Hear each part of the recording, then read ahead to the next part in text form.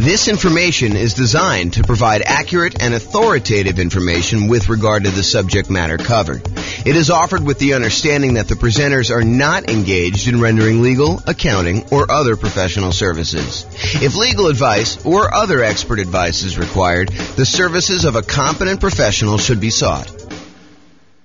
Welcome to the Los Angeles Real Estate Investing and Real Estate Financial Planning Podcast.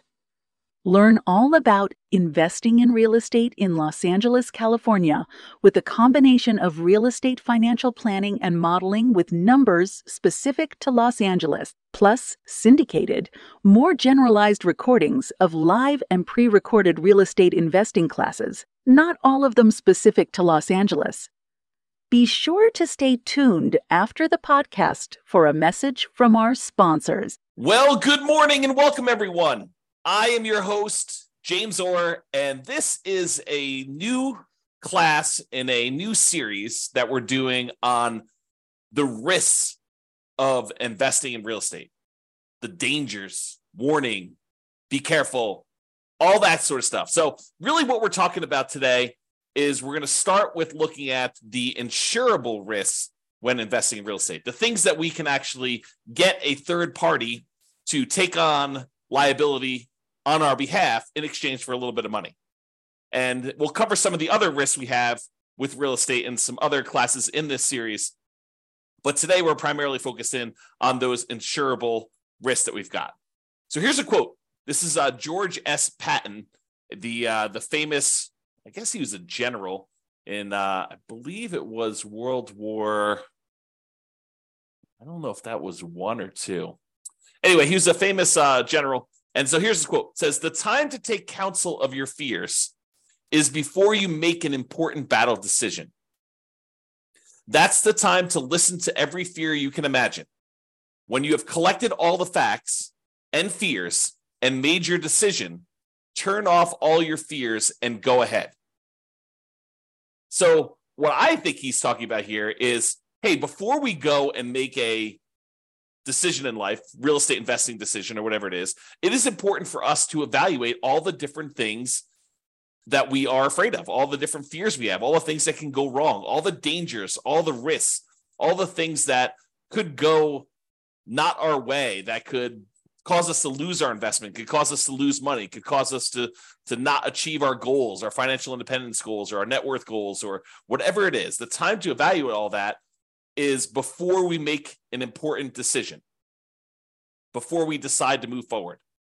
That's the time to listen to the fear and to evaluate it all. And then once we've collected all that, then make your decision and turn off all the fears and go ahead. So what are your fears related to investing in real estate? And we're going to go over those in this series of classes. But today, I'm primarily going to focus in on the risks that are insurable, the fears you have about things going wrong with a property that you may not want to be super afraid of because they could be easily covered. They could be easily taken care of by someone else by paying them a little money. I want to talk about this idea of risk, and specifically, I'm going to talk to you about this idea of a risk matrix. So if you imagine for a minute that there are things that can happen in life that happen super frequently, like, you are much more likely to see this, like an issue going on with the tenant paying late. I mean, I think that's a relatively likely sort of thing, right?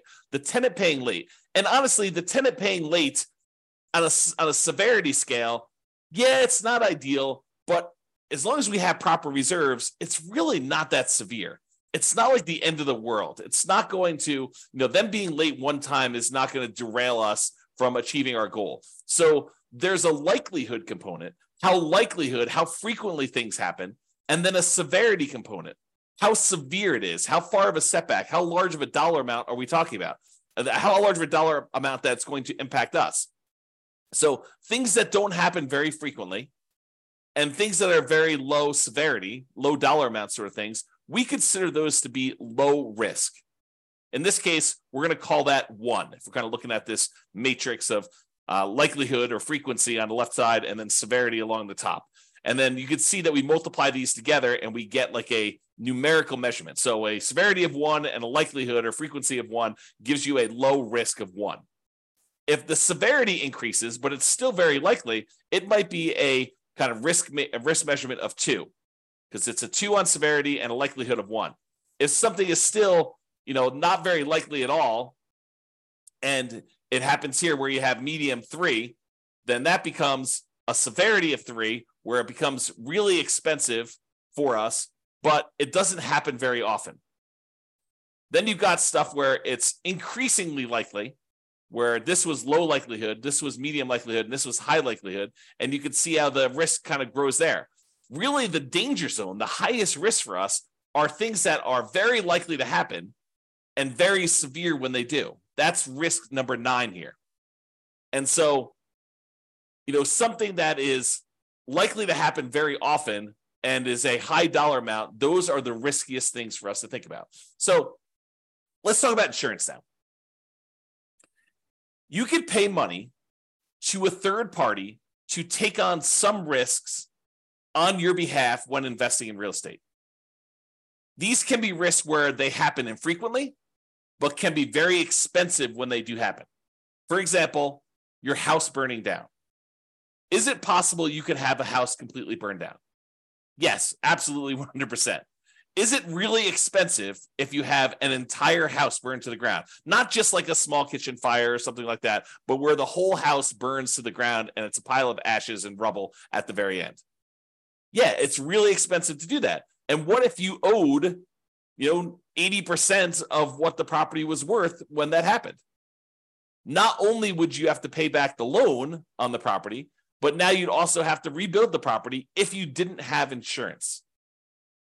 But there are companies, insurance companies, who are willing to accept your payments to protect you in case that unlikely event happens and you have a catastrophic loss, or if you even have a small loss, right? They'll cover small fires, but they'll also cover these large fires. And the way that they can do that is they can look at the overall risk profile of what are the chances of a house burning down. And they can look at that across lots and lots and lots of properties. For you, if you were looking at this, you might say to yourself, okay, look, I got one property. If this thing burns down, that's going to be really ugly for me. Yeah, it's a low probability thing, but if it happens, it's going to cost me hundreds of thousands of dollars to replace this thing. So you have something that is not likely to happen, but if it does happen to you, it's catastrophic. Or what you could do is you could say, look, I'm going to pay this third-party insurance company, and they're going to have, hundreds or thousands of other people paying into this pile of money as well. They're going to take off some profit for running the business of the insurance business, to pay the salespeople in order to sell the insurance, to pay people to kind of manage and oversee the administration of the insurance policies, and then to pay, people to process claims and to, in some cases, fight claims if they think that there's fraud going on or questionable activities. So they're going to have all those operating costs that they're going to take out of there. But then they have a pool of money where if one of the hundreds or thousands of people that they're collecting money from have a fire, some infrequent events, they can take that big pool of money that everyone is paying into, and they could actually pay to have that property replaced. And because each individual's person's chance of having a fire is really, really low, but over 1,000 properties, it is a higher chance that there is going to be a fire on one of those 1,000 properties, they are likely to pay out a bunch of money on that thing. And that's how that works. Okay. So getting back to insurance. So it's not likely to happen if it happens infrequently, but if it does happen, it's really, really ugly, like that fire. But for a small fee, you can pay someone else to aggregate this risk, as we described with the insurance company. So for a relatively small fee, they can insure you against loss and make a profit, because it's not just about them covering your loss. They have to be in business to make money to pay the people that work for the insurance company to do that. Now, if you had a large enough number of properties yourself, you could technically self-insure, right? Or you could self-insure with one property, but it may not be prudent for you to do so. But imagine for a minute that instead of the insurance company collecting premiums from 1,000 different people, because they have 1,000 different properties spread out across a different city or different state or different country, so they have some risk where it's not going to be like, a forest fire where all the houses in a certain area get burned down. It's not like you've got 1,000 units all in one spot. But if you had all your properties geographically diversified, you could choose, instead of paying the premium on 1,000 different properties to insurance company, you can say, look, the economics now say that for 1,000 different properties I have, I could take the money that I would have paid otherwise to this insurance company. I could set it aside so that when I do have a fire on one of my 1,000 properties, I will have money set aside to be able to do to protect myself and to rebuild the property in case there is a fire. So you could self-insure. Now, I'm ignoring for a moment here that if you get a loan on the property, the lender is going to require that you provide proof of third-party insurance. In most cases, they will not allow you to self-insure. And I'm ignoring that fact. But if you have all these properties free and clear, if you have 1,000 properties free and clear, you could choose to self-insure. You could choose to be the one that sets aside all the money that you would have otherwise been paying for a premium, and then use that when you have fires in your properties or other events. I mean, we're using fire as an example here. Okay. So that is the idea. Instead of doing it and saving the money yourself, which you should be doing even if you decide not to pay a third-party insurance company. It's not like you save all that money. You save some of it. You save some of the profit that you'd otherwise be paying the insurance company. But then you have to take on that role. You have to kind of put the money aside, invest the money, have it in a safe, secure spot where it's available. If you have an emergency, you need to manage that oversight. You need to make sure that you take care of estimating the amount you should be setting aside and coordinating all that stuff. So you don't actually get rid of those roles. You would have to provide those yourself if you decide to self-insure. Or you could pay an insurance company and all those roles are taken care of for you by a team of people that are doing this. Okay? There we go. So let's talk about what the insurable risks are. So these are the most common insured risks. We mentioned one already, the risk of fire. So some people are concerned, what happens if I buy a rental property and the house burns down? Well, you could buy insurance where the insurance company will cover you in case you have a fire on the property. And it's relatively inexpensive. For the fact that you could have to replace a $400,000 property, you might be able to get fire insurance for, $1,200 a year. It's going to vary a little bit depending on market and what else they're covering and things like that. But they can insure you in case your entire property burns down for about $1,200 a year. The chance of it happening is low, but when it does happen, the chance of a large payout is definitely there. They could have to spend, more than the amount of money than they collected in order to deal with your fire. Similarly, lightning damage. That's another commonly insured one where they will cover damage caused by lightning. Or another commonly insured one is hail damage, where you have hail coming down and it damages your roof, it reduces the lifespan of your roof, or damages the paint, or breaks windows, or breaks plastic, or damages wood on your property. You can have severe hail damage, and you can have that covered by an insurance company. Insurance companies will often also cover theft. So someone stealing something from your house, taking something off of your house, or, cutting your air conditioning unit and actually walking away with it. They can cover things like that where you will be covered for those sort of things. So if you're concerned about, what if someone comes and steals my air conditioning unit, you can get insurance for that. And the point I think I'm trying to make with some of these insured ones are, there are legit things to be concerned about when you invest in, honestly, with anything. In life, there's risk, right?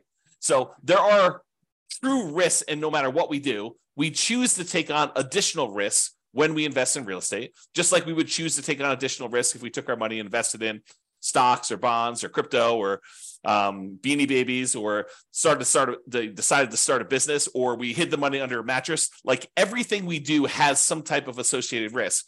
By choosing to do that thing, we take on the risk associated with that, unless we can purchase insurance from a third party where we eliminate that risk. We transfer the risk from us in exchange for a little bit of money to someone else who then has part or all of that risk. Because sometimes it's not like they're covering everything.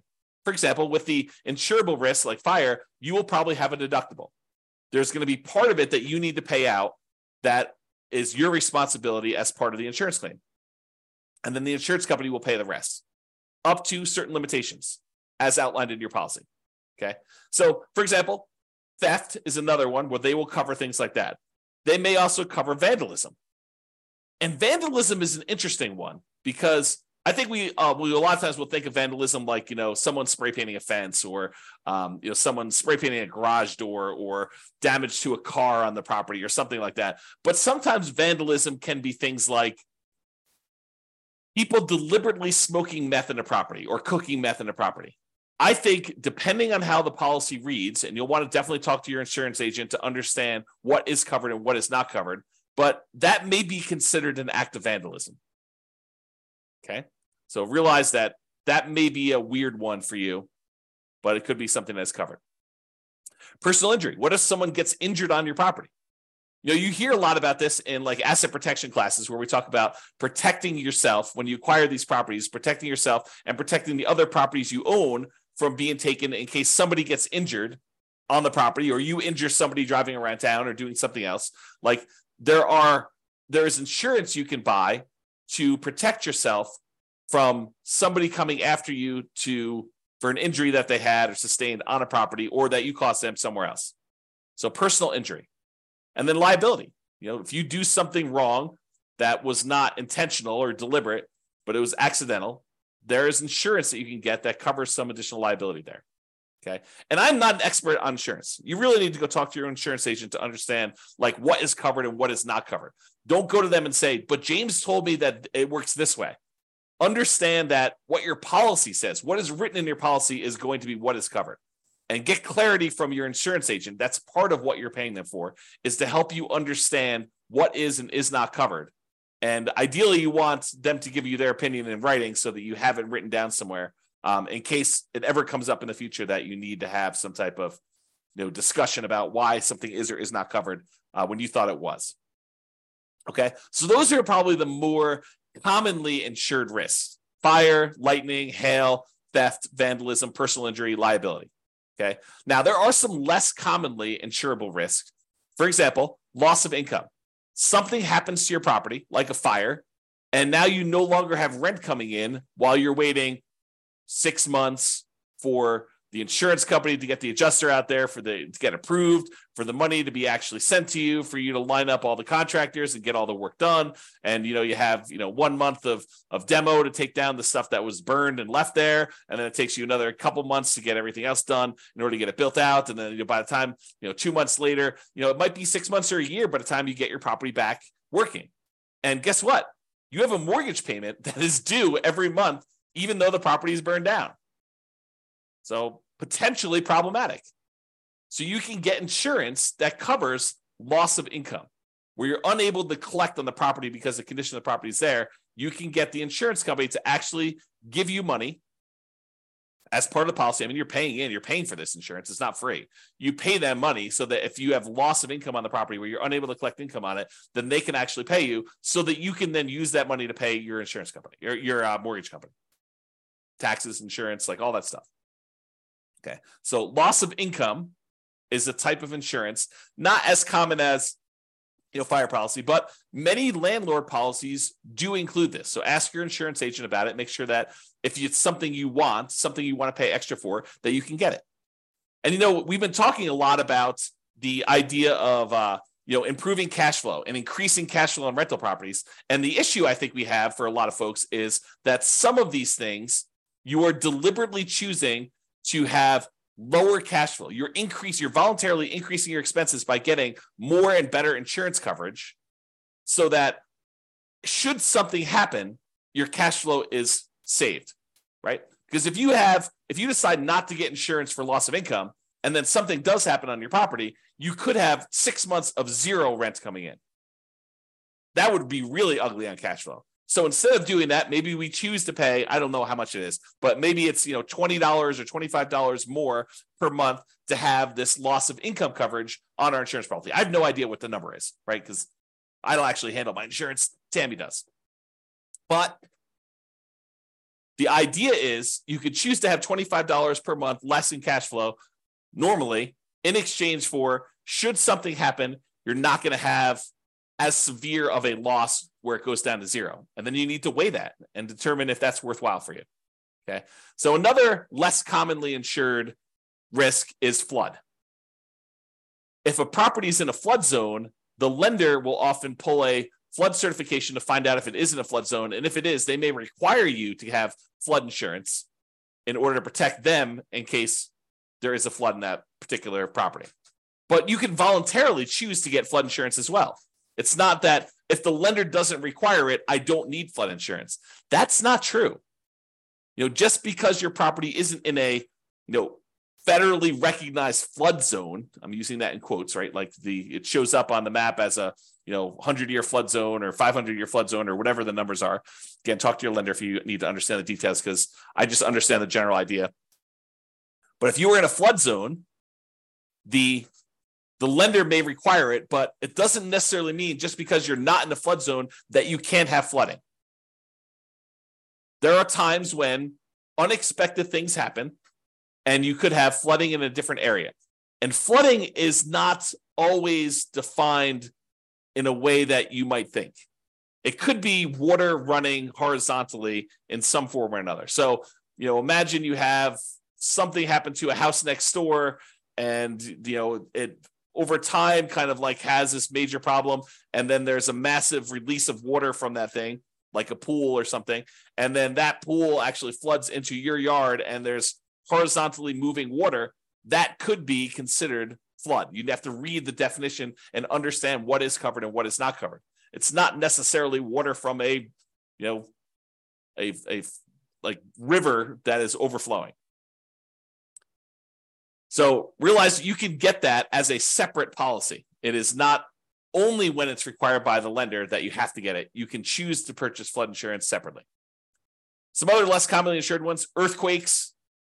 In some markets, that's really important. Where we live, hardly anyone gets any earthquake insurance. Hurricanes or tornadoes. Don't get a lot of hurricanes around here, but in a lot of markets, you get hurricanes. And tornadoes, probably get some tornadoes here, especially on the plains. But you could purchase those as additional insurance. You can get insurance to cover if somebody cooks or smokes meth in your property. And you can test the property for meth before you make your purchase. And you could test it after each tenant moves out. Now, is it practical to do that? What's the cost of a meth test? To get an industrial hygienist in there in order to test to see if there's meth showing up in the property. I don't know. Could be a couple $100, could be $1,000, could be $2,000. Depends on the type of test and what they're doing there. So is it practical to do that after every tenant moves out? Probably not, but maybe in your market, maybe for the types of properties you're doing. But what are you going to do if it does test positive? You're going to keep their, $800, $1,200, $2,000, $3,000 security deposit?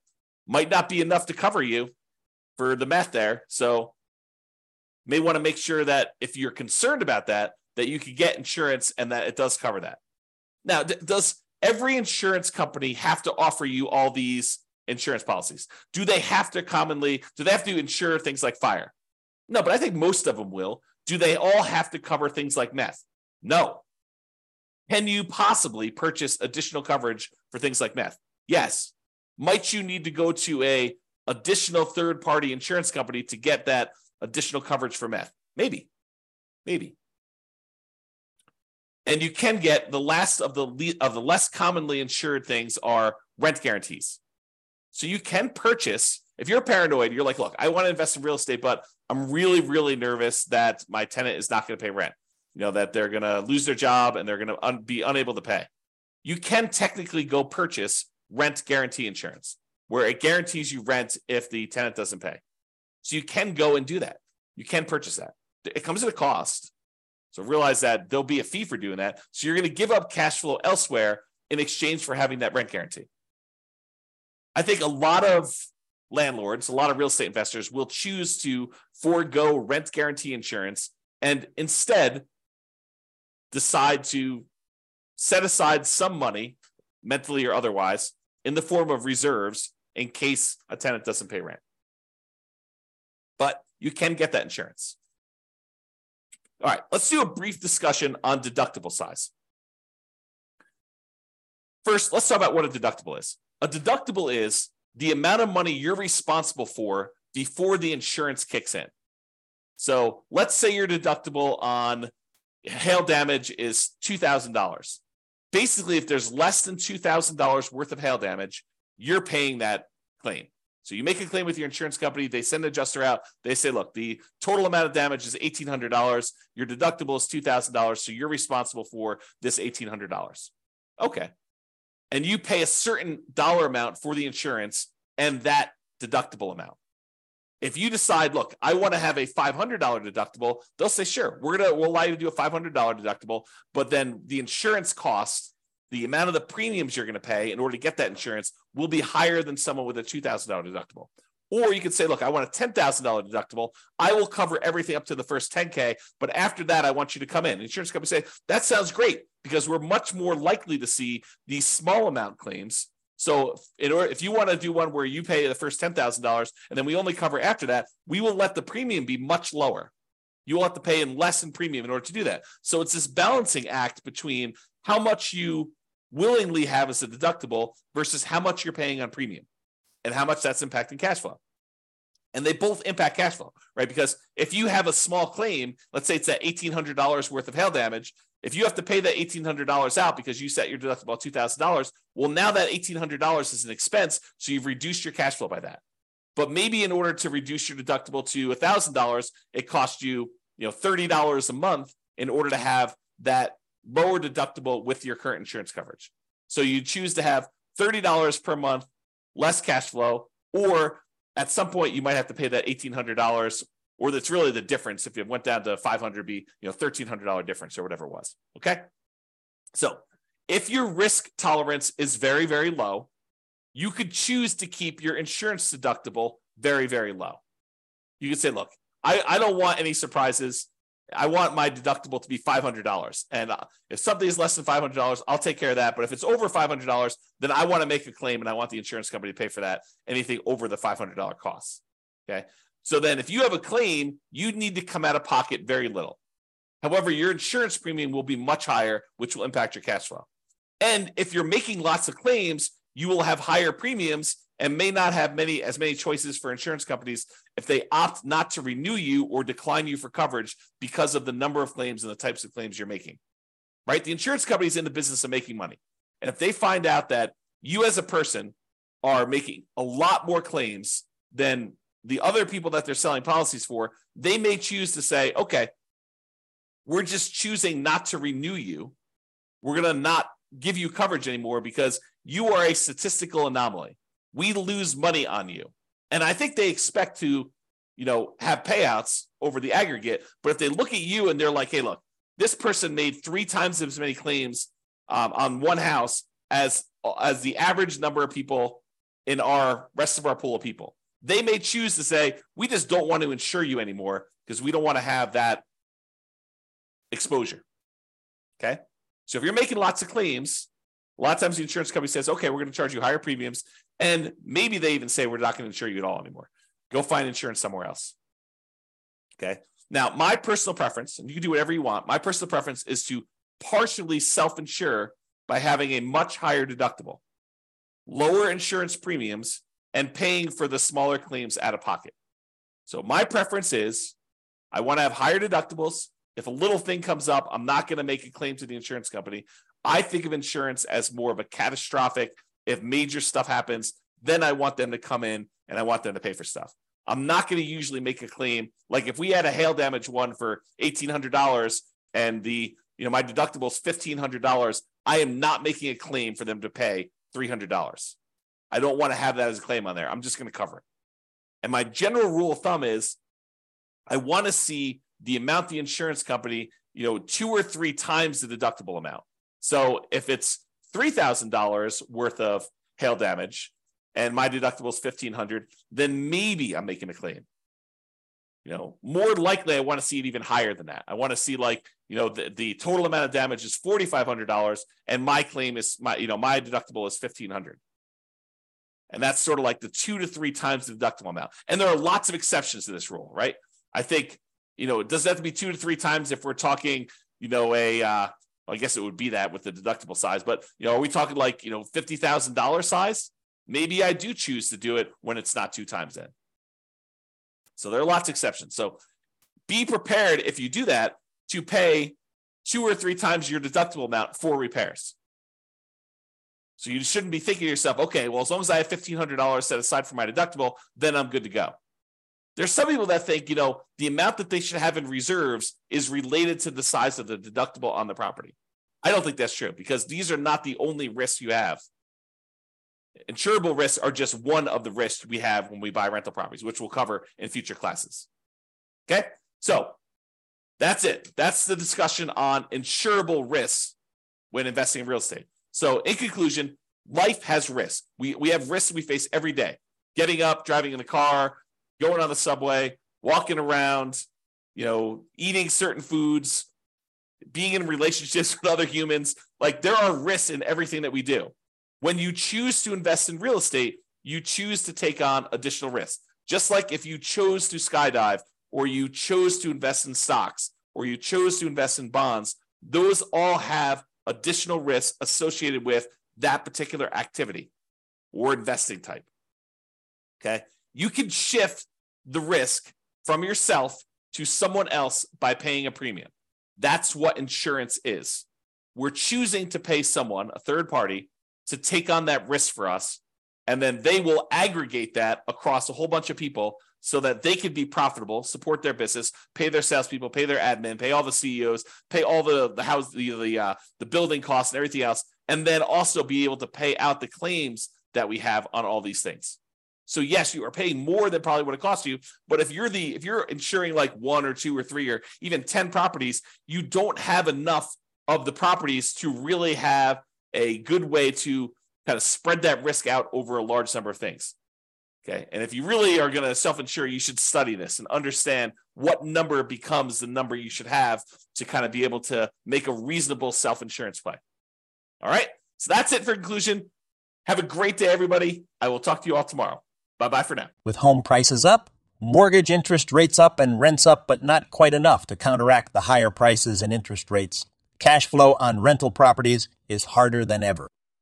Book a call with the Real Estate Financial Planner to apply our proprietary 88 strategies to improve cash flow on your rentals. See the show notes for a link to schedule your call and improve your cash flow today. If you're a real estate agent, lender, or professional in Los Angeles that wants to help our real estate investor listeners, consider reaching out to learn about collaboration opportunities with this podcast. We'd love to add more value to our listeners by having you assist our investors buy, sell, and finance their real estate investments. See the show notes to schedule a call to discuss collaboration opportunities.